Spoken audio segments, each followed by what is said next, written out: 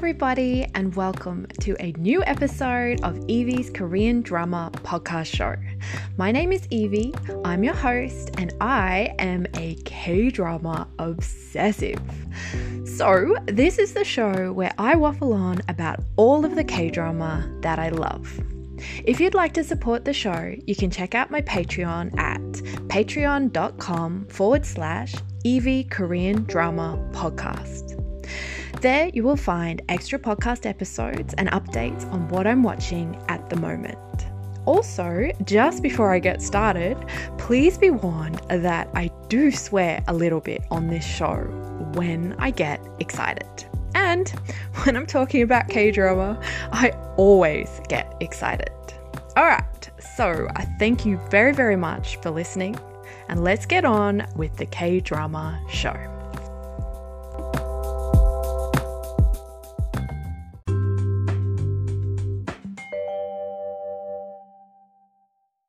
Hello and welcome to episode 7 of the Lee Evie Korean Drama Podcast Show. Today I've decided to have a chat with you about the K-drama Joseon Gunman. This drama is a saguk. It came out in 2014 and I was mad excited for it. I was so excited. It stars Lee Jun-ki and also Nam Sang-mi. So Lee Jun-ki is one of my absolute favorite actors. I like a lot of actors, but probably my top 3 are Lee Jun-ki, Yoon Si-yoon, and Choi Jin-hyuk. There's heaps of other ones that I really like too, but I feel like some of those others that I love are kind of a bit more up and coming, and they're not kind of leading actor kind of territory yet. I really like Jisoo and Woo Do-hwan. But Lee Jun-ki, obviously, he's a leading actor. I think he is such a good actor. He also picks really interesting dramas. Again, I'll try anything he's in. I don't always like them, but I'll certainly give him a go. But this drama, I remember in 2014 when I first heard about the casting and he was being reunited with Nam Sang-mi, who I really like as well. They both starred together in an older K-drama, Time Between Dog and Wolf. That is a super cool thriller drama. A lot of intrigue. It's really exciting. Really cool drama actually. So if you haven't seen that one, it's a good one to check out. It's a modern one. But I'm really into the historicals. I really love all the Joseon stuff. And I remember when the promos were coming out for this, it just looked super cool. Starring Lee Jun-ki, Nam Sang-mi, who's so wonderful. And then, all these pictures of everyone toting, guns and wearing all the Joseon outfits. And then it just looked super cool. When it first started airing, I think it took me a little while to fully get into it. But I think in some ways this drama does, you go straight into it. But at the same time, I guess the first maybe 20%, it is kind of set up for the actual meat of the story itself. So it does take a little bit before we get to, where the drama's really going. I am not sure if this is a true fact, but I remember at the time hearing a lot of talk about this drama sort of being a similar type of story to The Count of Monte Cristo. And I think when you do hear that, it does make a lot of sense. The Count of Monte Cristo, of course, is, about someone who is betrayed and cast down and sent to prison, and who manages to get himself out of that situation and come back as a completely different person to exact his revenge. It's such a classic, exciting story. And this is basically something very similar, but set in Joseon times with, a very cool hero who has a gun in a time when, swords were still kind of what was going on. And so, people didn't really know what to think about, a new hero, I guess, turning up with a gun and doing what, Lee Jun-ki's character does in this drama.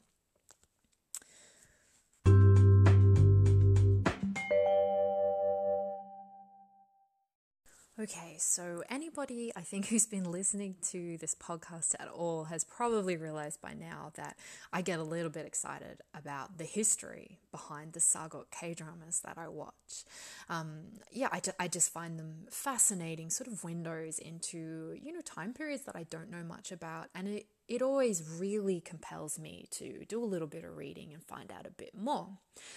What's interesting is recently I've been watching the 2019 K-drama, Nok Do Flower, and that is set in a very similar time period as this drama, Joseon Gunman.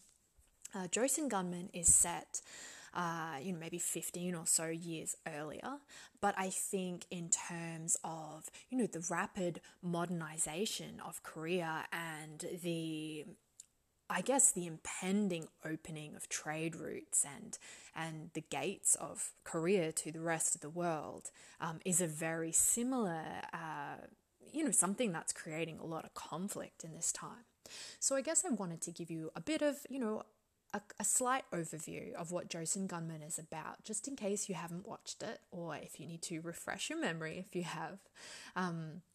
So what I'm going to do is actually just read a little bit of a section that is about what the drama is, but also just providing a bit of historical setting, which I find very fascinating. So it says, 1876, the third year of Emperor Gojong's reign. So Emperor Gojong was the final king of the Joseon dynasty, who then named himself emperor. And, this was the end of Korea having a monarchy. This was the very last one. So, that in itself is a fascinating and terrible story.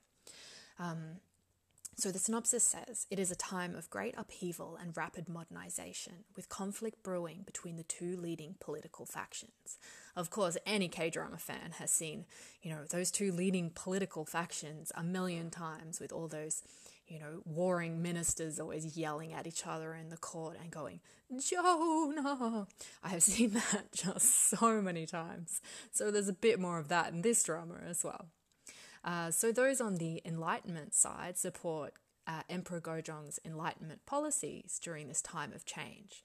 Joseon was known as a hermit kingdom through the 19th century, keen to isolate itself from foreign influence. In previous years, Joseon had rejected Western overtures to open trade lines, which had led to military clashes with American and French forces.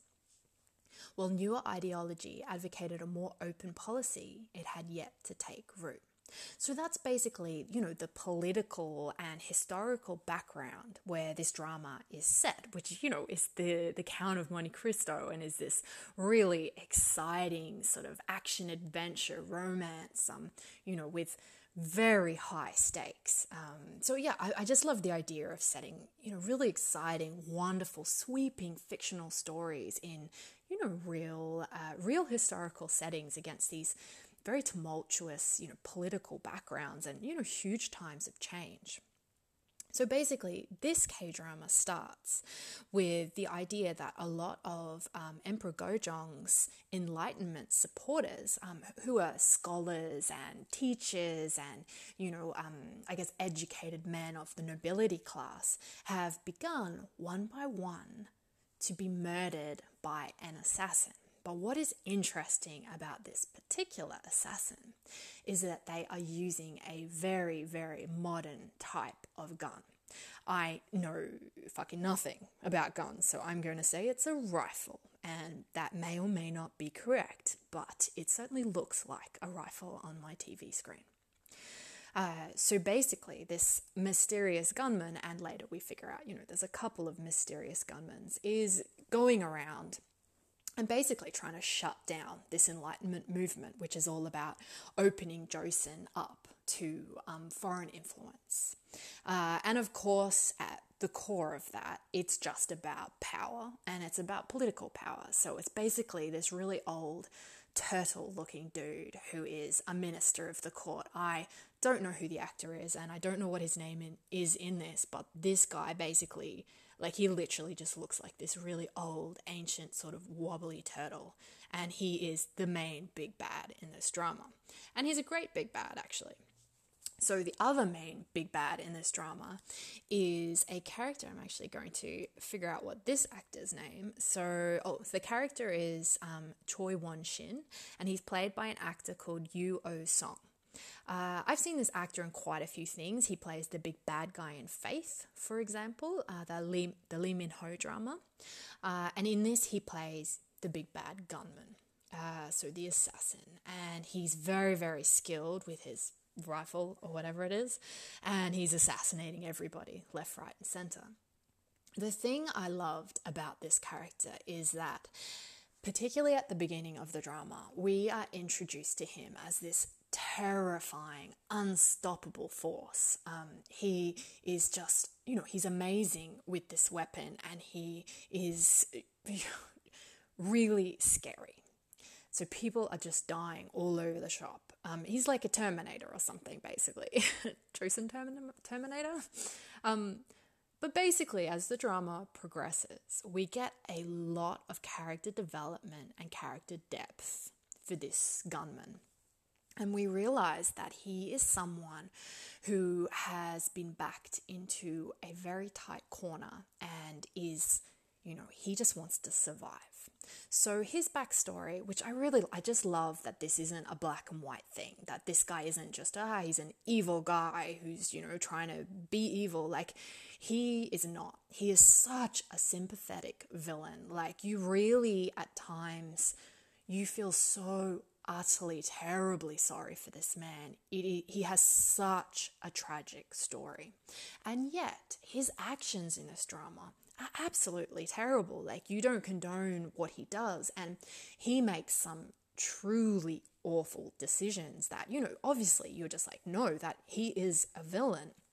And yet I love that they've fleshed out his backstory in a way that makes me understand why he is the way he is, and even think, I don't know what I would do in that situation. So basically his backstory is that I can't quite remember. I think he was a slave, and if he wasn't a slave, he was, very, very low down, a common man. But I'm pretty sure he was a slave, actually. So he had his wife and he has his daughter. So his daughter, by the time the drama starts, is a beautiful young woman, but he's talking about the past, where basically because of his poverty and, just being unable to do anything as, such a lowly person in Joseon times, he has basically had to watch his family starve, and his wife has starved to death. I mean, it's horrific. And his daughter has been taken off as a slave, and she's been raped, and he's managed to save her. He's managed to build a house for her and a home, and he is a merchant. And, this is a time when I guess the nobility very much looked down on merchants. I guess in the same way when you think of all the trade happening in England back in the day, which created a lot of, I guess, what was called new money. So people that were very, very rich, but they weren't old blood, they didn't have dynasty titles or whatever. So it's the same in Joseon. Suddenly, particularly I think when trade starts with Japan and with China and these kind of things become more open, it makes way for a lot of money to start coming in for merchants. And suddenly the Yongbun class, the higher up Joseon nobles, I imagine they must have felt very threatened by people that would generally be considered commoners, suddenly perhaps in a lot of cases being even richer than them. So I always find things like that, I suppose, are very interesting. So as a villain, we have this man who's just come from, utter poverty and tragic circumstances, who has raised himself up through, sheer perseverance. And now he is very, very rich, and he's, in charge of all these merchants. But he is also very much under the thumb of that old, wobbly turtle minister dude. The wobbly turtle guy has his own agendas for the court and his own political things, and he is using, the evil gunman, Won-shin, his name is, I'll try and remember to call him Won-shin, the wobbly turtle guy is using Wan Xin to murder these scholars and these people that are promoting the Enlightenment movement in Joseon at the time. So Wan Xin is obviously having to fulfill his debt and do what he needs to do in order to protect himself and protect his daughter. So, I mean, it's such an interesting villain for a story like this, particularly a story that is all about revenge. Like, this whole drama is about Lee Jun-ki. Well, I'll talk about him in a little bit, but the whole thing is about him getting back at the gunman Wan Xin for what Wan Xin has done, because what he's done is terrible. But, he didn't do it off his own back. He did it because he was ordered to by someone much higher up than him. So I found that a very interesting dynamic. One half, of course, you're rooting for Lee Jun-ki's character, Yoon Kang. You want him to succeed. You want him to, kill all the baddies, and you want him to live a good life and, relieve the pressure on his heart that his own tragic circumstances have, created for him. But on the other hand, you've got the gunman Wan Xin. He doesn't deserve... Well, he does because of the terrible things he's done, but I guess that's what's so wonderful and complex about him. I want to defend him, instead of being like, get rid of this guy, he's bad. So that's my favorite kind of villain. I think villains that are too villainy, like mustache twirling villainy, are boring and one note, and a villain that you can feel sorry for, a villain that you feel empathy towards, a villain that you understand and maybe even agree a little bit with their motivations, like that is good storytelling.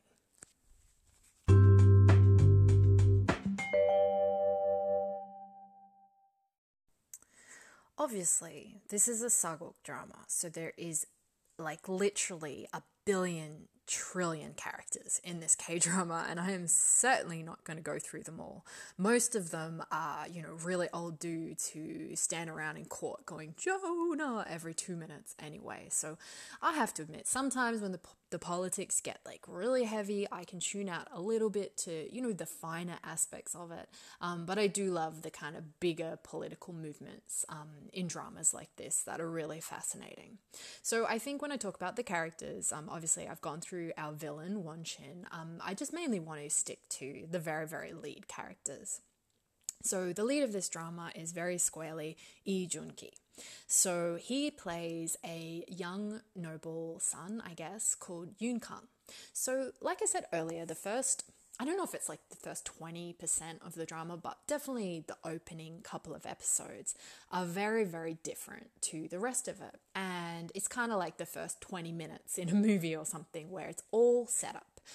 Obviously, it's drawn out and it's totally great drama. Like, it's really interesting stuff that's going on, but it is set up for the meat of the story.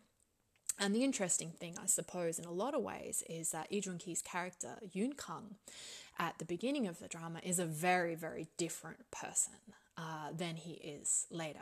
I mean, the beginning of this drama is really all about the inciting incident that creates Yoon Kang and makes him into the person that he is going to be. So at the start, he's kind of this very Lee Jun-ki-ish doofus who's sort of like, he's a bit of a playboy, he's very cool, he's talented, he's smart, all that kind of stuff, that the lead in K-dramas often are. And he ends up at the house of this young woman, Jung Soo-in, who's Nam Sang-mi's character.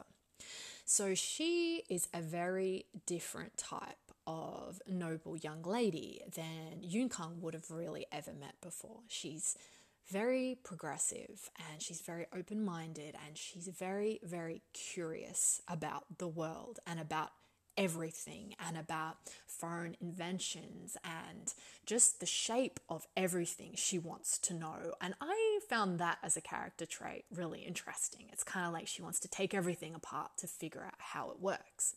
She's also highly principled. So she's had a teacher who is this old scholar. I'm not sure if this guy's a real guy in history or not, but in the drama, he's sort of a leader of this Enlightenment movement, and he is one of the scholars who gets murdered by the gunman. And he leaves Suin a book. And this book is basically, a framework for the ethics of this movement that they're all trying so very desperately to, to create and make sure happens for their country. So Suin is obviously in grief at her, beloved teacher's death, and she has this book and she needs to get it to another scholar. So it's kind of interesting. There's that more serious part of the drama, but then she's also getting all mixed up with Yun Kang, who is, a bit on the lighter side, I suppose, and a romance blossoms there. I think the first time I've watched this drama a few times, and I think the very first time I watched these opening episodes, I didn't really kind of massively feel the emotion of the romance at first. And I think that's because it's very sweet. And, there's a lot of bickering, but I feel like the emotions really come into it after a couple of episodes. And I remember there's a scene that I found very, very beautiful, where Suin and Yun Kang are just, they're playing together. They've gone out with one of the maidservants, and also Yun Kang's little sister, and they're all watching fireworks and sitting by the river, and they're talking about their dreams, for the future. And Yun Kang kind of admits he doesn't have one. He's someone, he has a bit of a tragic past, and I think he's a little bit about living recklessly and not really thinking about the future or thinking about something so deep as having a dream. And Suin says that her dream is to travel to the edge of the ocean, but she understands that she lives in a world where, for a woman like herself, it's a big deal just to travel past your own front gate.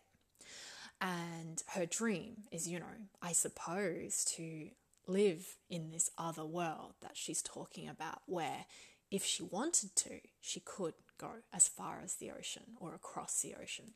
I found this scene very beautiful.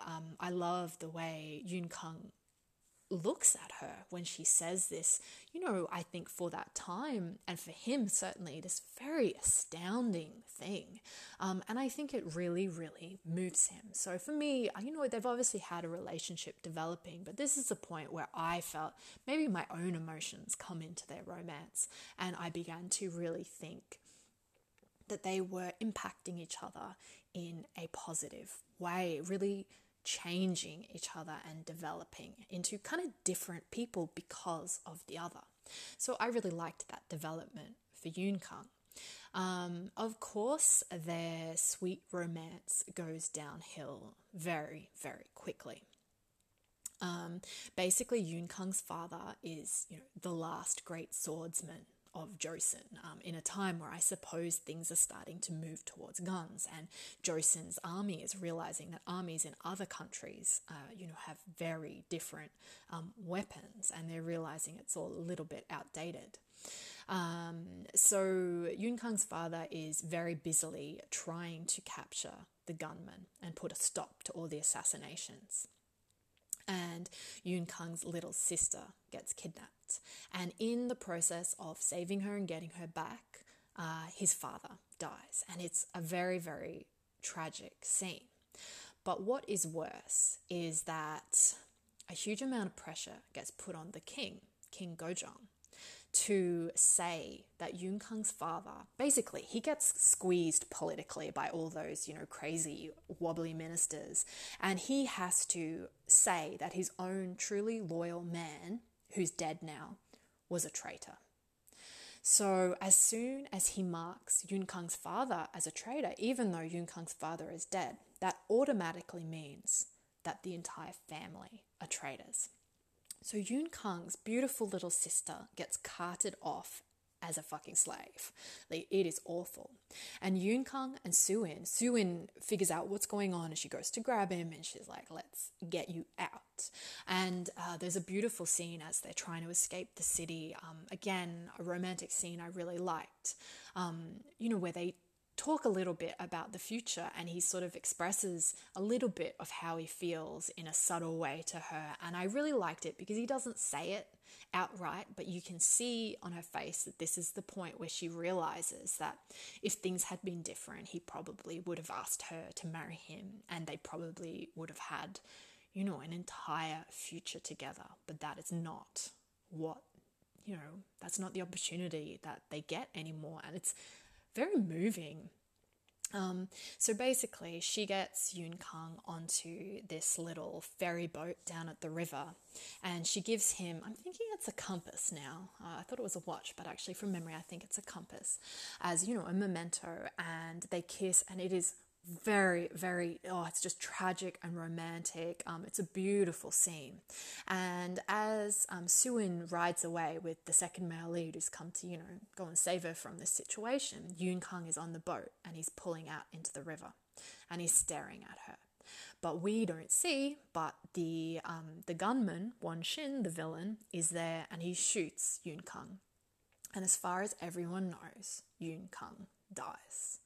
So yeah, it's such a great scene. I really love it. I don't know why I'm such a sucker for these like mad romantic tragic stuff. Like, I love it. Like all that excruciating, you know, romantic agony, you know, seeing Suin, she just freaks out when she sees him get shot. I just thought, as an actress, Nam Sung Mi did such a good job in this scene. It is so heart-ripping, like gut-wrenching, and the way that she screams just felt like, I think if you really love someone, that is literally how you would react to seeing such a horrific thing.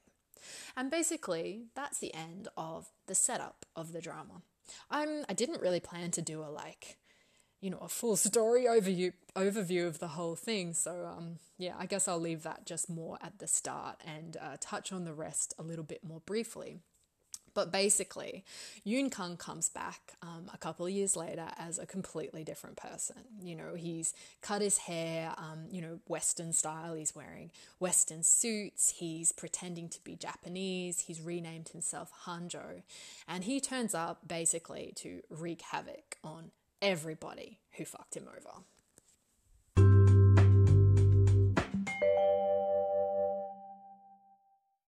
I don't want to go through the entire drama scene for scene and tell you everything, so I think I'll cap it at that for, an overview and just sort of focus on now the stuff I liked and the stuff I didn't so much like about this drama and the rest of the drama. Basically, the stuff that I like is the fact that Hanjo comes back in disguise, and no one knows who he is, and Suin has basically been living like a numb zombie for however many years he's been dead. And seeing him, it's such a shock to her. She's so sure it's him, but he says it's not, and he keeps trying to prove it's not, and he's nasty. He's not nice to her. So, she can't quite reconcile who this lovely young man, Yun Kang, isn't really the same as this nasty guy, Hanjo. So I really love this kind of intrigue stuff. I love the hidden identity. That stuff's so fascinating, and it really just leads to such a high stakes drama, to not have your identity revealed, to be interacting directly with the gunman who shot your father and ruined your entire life, and be trying to bring him down. But interestingly enough, not exactly bring him down just, violently or through a gunshot, but, financially. Yun Kang is out to ruin this man, destroy his life. And obviously things get very complicated.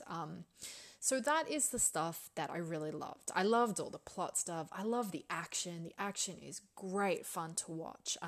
When Hanjo comes back, he's, fully trained up. He's an amazing gunman. The scenes where he's hunting down people, and, doing all this cool fighting. I mean, this is one of the fantastic things about Lee Jun-ki as an actor, is that he is actually martial arts trained. I think it's Taekwondo that he does, I believe. I think he's a black belt or something. I hope I'm not making that up. I know he is martial arts trained though. So, one of the cool things about him is that when he he can do a lot of stunts himself. All the action stuff and all the fighting and the hand-to-hand combat, he can actually do that stuff himself. So when the camera is on him, you get to see full body shots. Like, you can actually see him being cool and doing this awesome stuff, instead of, them having to hide that it's a stunt double and hide that, that's not really his face, and, he's just popped up from out of frame, and, the way that they have to edit these things so it's not so obvious that it's really not the same person doing all the action. So, the action in this is an absolute treat to watch. It's very cool. I think it's really well filmed. So I really enjoyed all that side of it a lot. I also really love I suppose, the romantic tension between Soo-in and this new nasty Hanjo character, where Soo-in is positive it's him and is at times trying to trip him up and make him say something. And also I love that he is, he's completely and utterly in love with her, but to reveal himself to her is to put her in terrible danger. And they're constantly thrown together, and he has to sort of not reveal his identity to her. So, that stuff is so great for, a romantic drama. It just is so much conflict between them. So I really loved all that stuff. I think plot-wise, I also really loved it all. It's really interesting and exciting and a little bit scary. Like, it's very edge of your seat stuff. I guess I will talk a little bit about, there's not that much I didn't like, I suppose, to be completely honest. I found the ending really satisfying. I liked all the political stuff that sort of becomes a bigger focus of the drama later on, with the king and queen and Soo-in and Yoon Kang sort of switching sides and trying to figure out, where they stand on the political landscape of things in Joseon at the time. But I suppose if I had any faults to talk about this drama, I really did like the romance in this a lot, but I think that when Soo-in sort of discovers the truth, which is all a great sequence, her sort of not being sure, and when she does figure out the truth, and they see each other again, it's at this temple, and, they haven't seen each other, well, they have been seeing each other every day, but this is the first time they see each other and they can be themselves. And, this is going to sound super petty, but obviously it's a kiss scene, and I didn't find it as sweepingly romantic, I suppose, as I wanted. I think I felt like I wanted a bit more, I don't know, heavy emotion in that scene. And, it's a very sweet kiss scene, but it doesn't seem to quite equal the utter, heart-rending, really deeply emotional scene that was their big parting kiss, where Yoon Kang gets shot.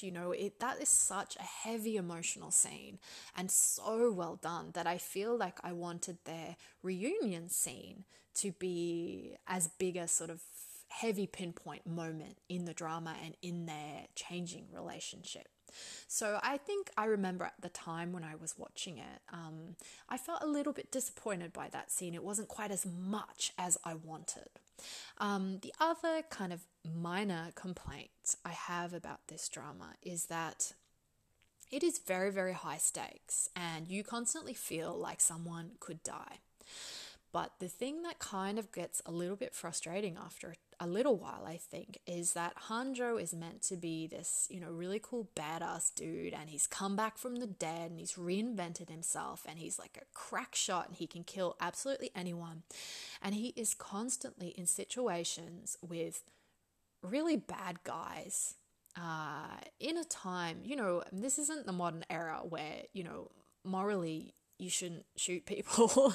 This is Joseon times, and things were very different back then. Obviously, shooting people is bad back then as well, but it is different. Like, this is a revenge drama, and I don't want to sound like a bloodthirsty weirdo, but I feel like it kind of lowered the stakes for me after a while. The fact that Yoon Kang never went in for the kill. So many times I felt like he had the opportunity for it all to be over if he just took the shot, sometimes I didn't really understand, I feel like if he had killed some of these bad guys, these people that killed his father, that turned his sister into a slave, that have ruined his entire life, I would have understood him being angry and emotional enough to take the plunge. And I didn't get the impression that Yun Kang had never killed anyone before, like he has. In times of when he's needed to, or defense, this is the times he lived in. They're very different and much more violent than how we live now, if we're lucky now. So I did feel like I think it would have raised the stakes to feel like death was a real thing in this drama, that it could have happened at Hanjo's hands.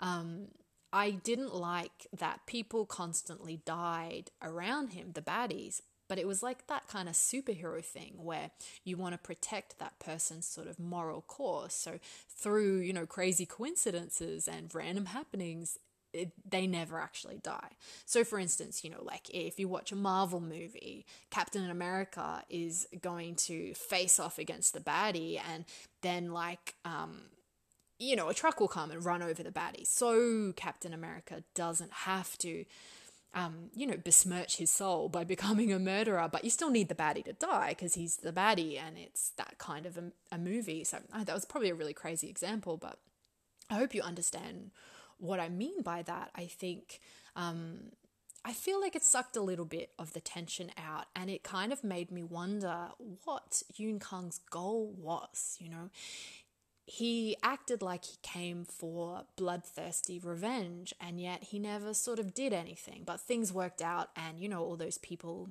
all the baddies died anyway. And I think it's, it's a little bit coincidental. So I think I could have... I would have liked it if it had been a little bit different. It's interesting. It brings to mind, I've talked in the first episode of this K-drama podcast about Nok Do Flower. There is a scene in that with Yoon Shi-yoon, who is very similar to, in some ways, to the character of Yun Kang. Yoon Shi-yoon's character in that is pushed to the utter extreme of what he can handle. And then there is a scene where the woman that he's in love with gets threatened by a whole bunch of thugs, basically, and then a whole bunch of nobles go to try and sort out the thugs. And Yoon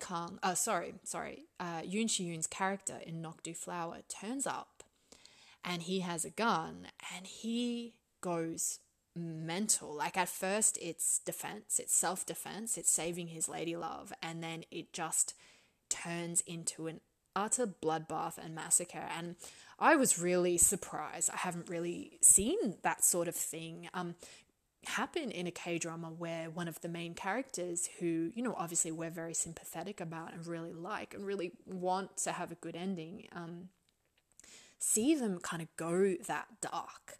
And it did really remind me of all the moments in Joseon Gunman where Yun Kang never goes as dark as I felt that he could have or he should have. And I felt like if he had, that sort of moral grey area could have made this drama even more complex and interesting than it already is. For instance, I was talking about the villain Won Shin and how fantastic it is that he is, that he has both sides to him. Yes, he's a bad man who does bad things, but he's also a good person. And I would have loved a bit more of that shading for Yun Kang as well. Like, yes, he's a hero, he's a good man, he's morally, upright, but he also does some bad things, and he has killed some people out of revenge and out of anger. And how is he going to reconcile that with his soul and, his ethics? And I would have loved to have seen that conflict in this K-drama. But, as much as I've talked about those things which I say are faults, or flaws, I don't want to say they're faults, as much as I've sort of said they're big deal, like in the scheme of such a good, solid story, such great acting, such great action, this is beautiful drama, those are really, really small complaints. They're like, if I have to say something bad about it, then this is what I'll say. But on the whole, this was my absolute favorite drama of 2014. Like I've said, I've rewatched it quite a few times since then, and it's edge of your seat K-drama. It's perfect, and I really love it.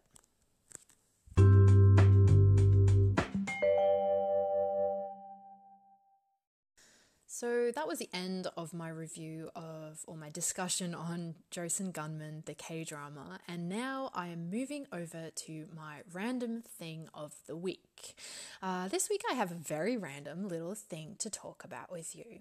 So basically I have this very gorgeous book, or it's I guess a few little books all together as a series, and each of them are filled with folk tales from Joseon, Korea. These are all folk tales that were actually written, during the Joseon dynasty and translated into English for me, since unfortunately I cannot read Korean, or technically I can read it, I just can't understand what it says. So these are the kind of stories that were obviously designed to entertain, but also to teach. They're the kind of folk tales that are about like teaching you about moral things and ethics, those kind of things. But the interesting thing I find about reading folk tales from, these other time periods is that a lot of the time, as a modern reader, you don't really understand what the lesson is that they're trying to teach you.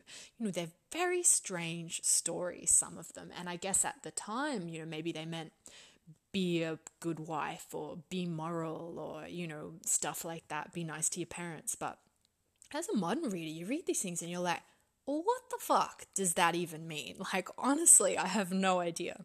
So my random thing of the week for you is there is one little story in this storybook that is super short. It's literally a paragraph long, and that is it. And because it's so short and so utterly strange, I thought I would read it out to you. So it doesn't even have a name. But it says that it was written by Yeok, who lived between 1760 and 1812. So I'm going to read out Yeok's little nameless story. It begins. I've heard that a tiger that lived on the west side of the fortress kidnapped a pretty widow one day. Her clothes were seen hanging on a fence, and traces of blood were found in the hills. Everyone felt pity for the woman, thinking that the tiger had killed her. It is said, though, that sometime later, someone claimed to have seen her about. The end. So, I find this story very fascinating, and I have no idea what it is trying to tell me. A lot of the other stories in this book, which are really great, by the way, and thoroughly strange, I feel like their meaning is a little bit more clear. A lot of them are, kind of teaching young women to do the right thing and be faithful, stuff like that. This one, I don't know. If you are a listener and you have a theory, or you're smarter than me and you know what that means, I would fucking love to hear from you. Please contact me.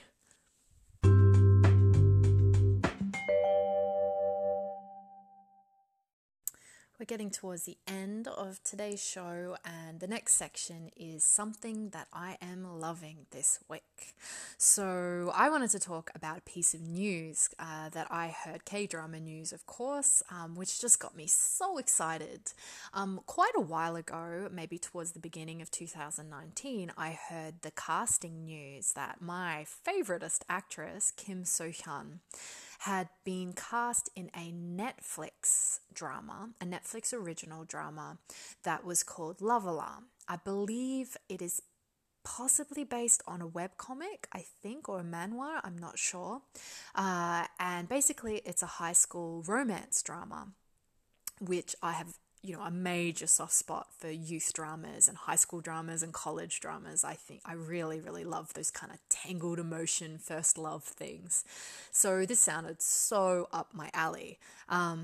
It is about a kind of exactly our world, except in this one, people have an app, and the app tells you if someone nearby has feelings for you. So basically, it is a school drama, but complicated by an app that's going to reveal people's secret crushes. So, to me, that sounds Perfect. That sounds excellent. I am so there. So, what happened that was kind of crazy is when I first heard that news, I was so excited. And then I didn't hear anything ever again for months and months and months. And I actually thought that perhaps the drama wasn't happening anymore. Perhaps it had been pulled. I just couldn't really find anything about it. But it's all been recently revealed that it is out very, very soon, over the next maybe 2 months. And I should have realized, I'm so used to the live action filming K-drama model that, I hear casting news and a story synopsis and I expect to be watching that drama within 2 months. But obviously this is the Netflix age, and now that Netflix has gotten very involved in K-dramas, which I think is a wonderful, exciting thing, but obviously it means I have to wait, and I shouldn't get quite as excited when I hear about a drama. But I think the wait has been worth it, and hearing that news this week and sort of reading the synopsis, and there's been a few stills released, I cannot wait to watch this drama. I can't remember if I said what it was called, so this is Love Alarm. It's called Love Alarm and it's starring Kim So-hyun. So that should be out within the next couple months and I cannot wait to watch that.